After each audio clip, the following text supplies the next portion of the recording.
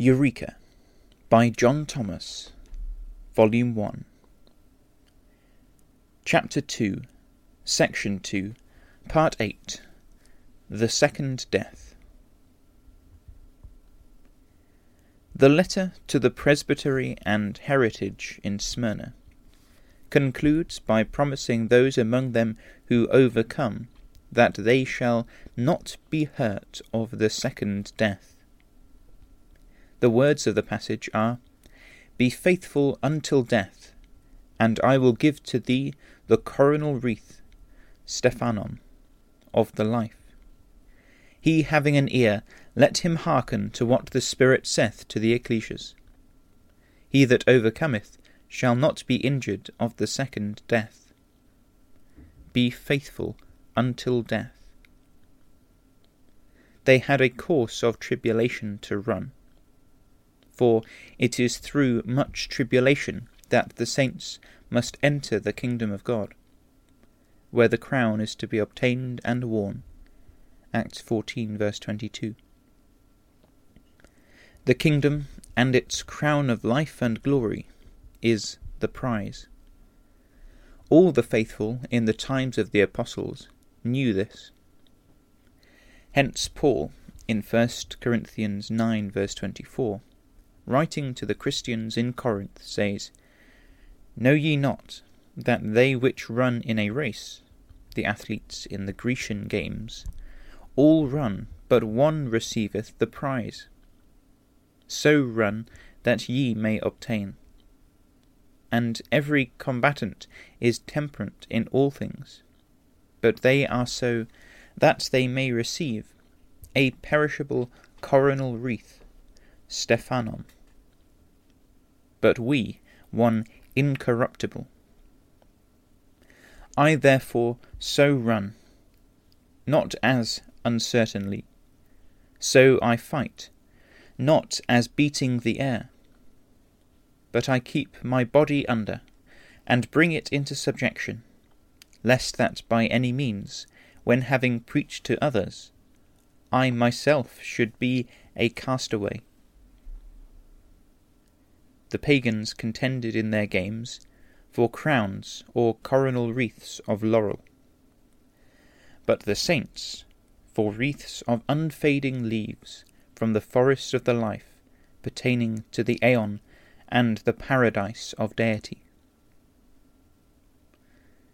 But they were not to expect the unfading wreath till after death, for they were exhorted to be faithful until death.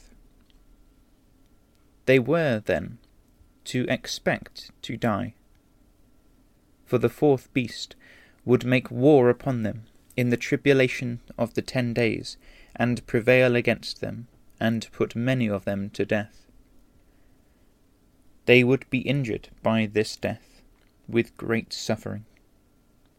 But there is a second death, that would be more tormenting, and of more bitter anguish than the first. In the first, men and women were tortured, not accepting deliverance, that they might obtain a better resurrection. Others had trial of mockings and scourgings, yea, moreover, of bonds and imprisonments. They were stoned, they were sawn asunder, were tempted, were slain with the sword. They wandered about in sheepskins and goatskins, being destitute, afflicted, tormented, of whom the world was not worthy. They wandered in deserts, and in mountains, and in dens and caves of the earth. And these all, having obtained a good report through faith, received not the promise, God having provided some better thing for us, that they without us should not be made perfect. Hebrews 11, verses 35 to 40. This first death was indeed terrible in all its forms. It laid its victims low in the dust, where it retains them invisible for centuries. But the apostle, addressing the saints, says to them, Death is yours. 1 Corinthians 3, verse 22. They do not belong to death, but on the contrary, death belongs to them. The serpent hath bruised them in the heel, and they now lie wounded in prison. But the wound is not incurable. They have been wounded, as it were, to death, but their deadly wound will be healed. For in regard to them, death hath lost its sting. For the sting of death is sin, and all their sins have been forgiven, so that it is impossible that they can be holden of it for ever. For them death hath no sting, and over them Hades, hell, the grave, or invisible, has no final victory. For their death will be swallowed up of life and victory through their Lord Jesus anointed. 1 Corinthians 15, verses 54 to 57, and 2 Epistle 5, verse 4. Then, though invisible in the dust, or in common parlance, dead, or scripturally, asleep in Jesus, they have not received the promise, neither can they, for God's arrangement is that all the saints shall with Christ be glorified together. Romans 8, verses 17 and 32. Abraham, Isaac, Jacob, and the prophets and apostles all, Enoch, Moses, and Elijah, Jesus, and those who came out of their graves after his resurrection, alone excepted, yet sleep in their graves, waiting for redemption. But that redemption will not be revealed till all the saints are separated by the obedience of faith from among the Gentiles. For Paul testifies that they are not to be made perfect without us. That is, if there be now a saint living who has not been glorified, then they have not been glorified and will not be without him. For all are to be glorified and to receive the promise at the same time and together. The Smyrnians have not, then, as yet, obtained the unfading wreath of the life of the aeon, for they have not been made perfect, and the aeon is not yet arrived. Those of them who were faithful until death have conquered, though they fell, and await the healing of their wounds, for the promise is to such and such alone.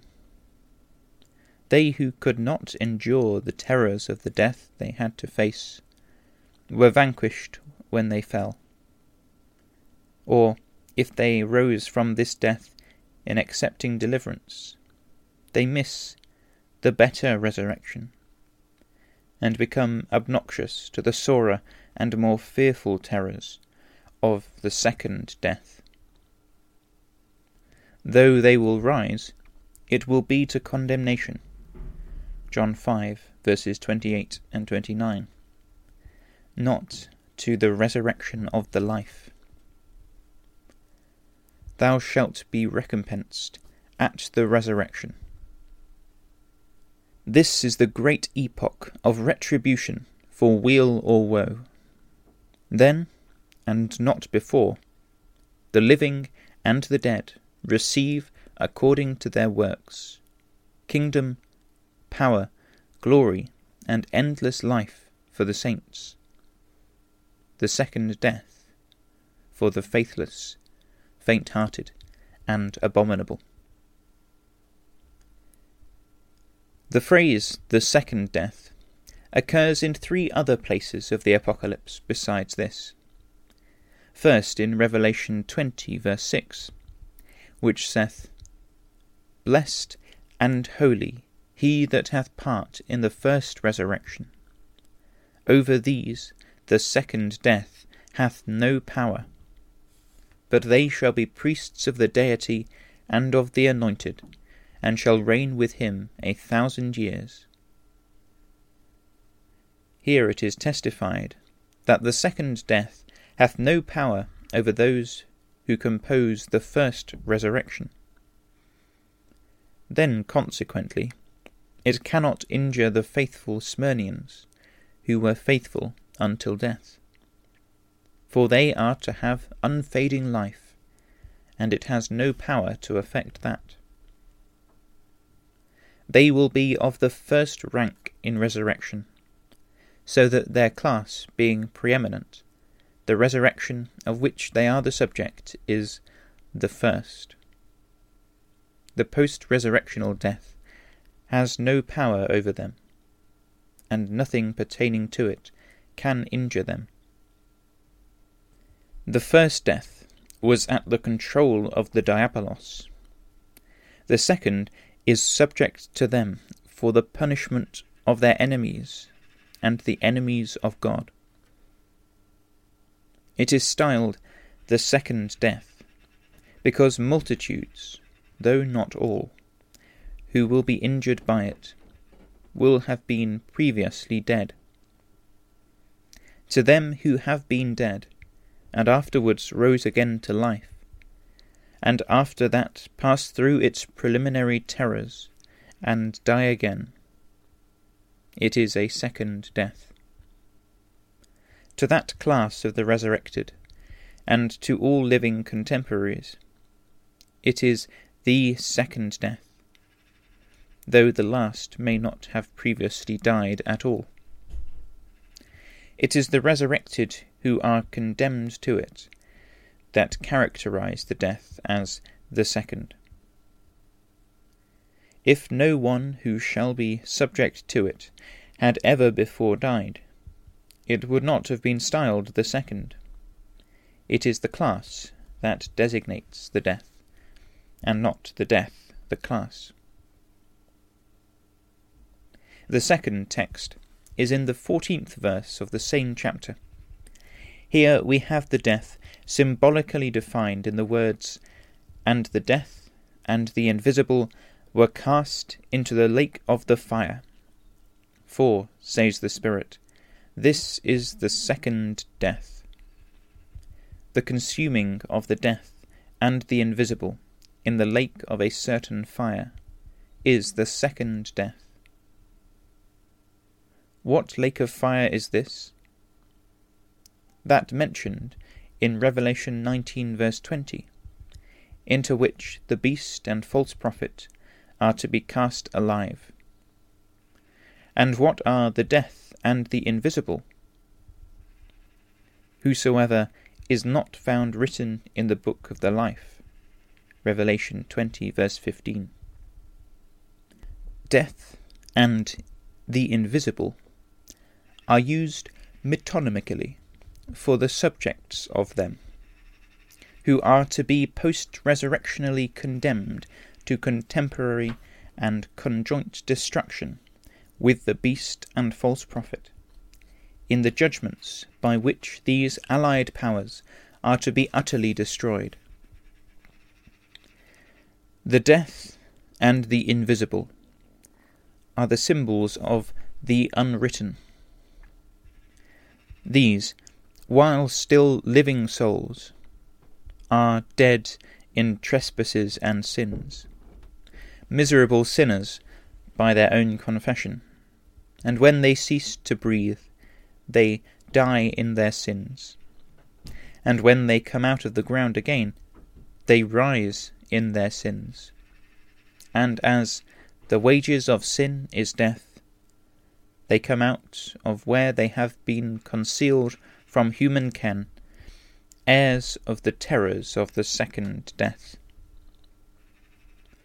What more appropriate by which to represent these dead of the invisible than by their inheritance, death and invisibility, past and for ever?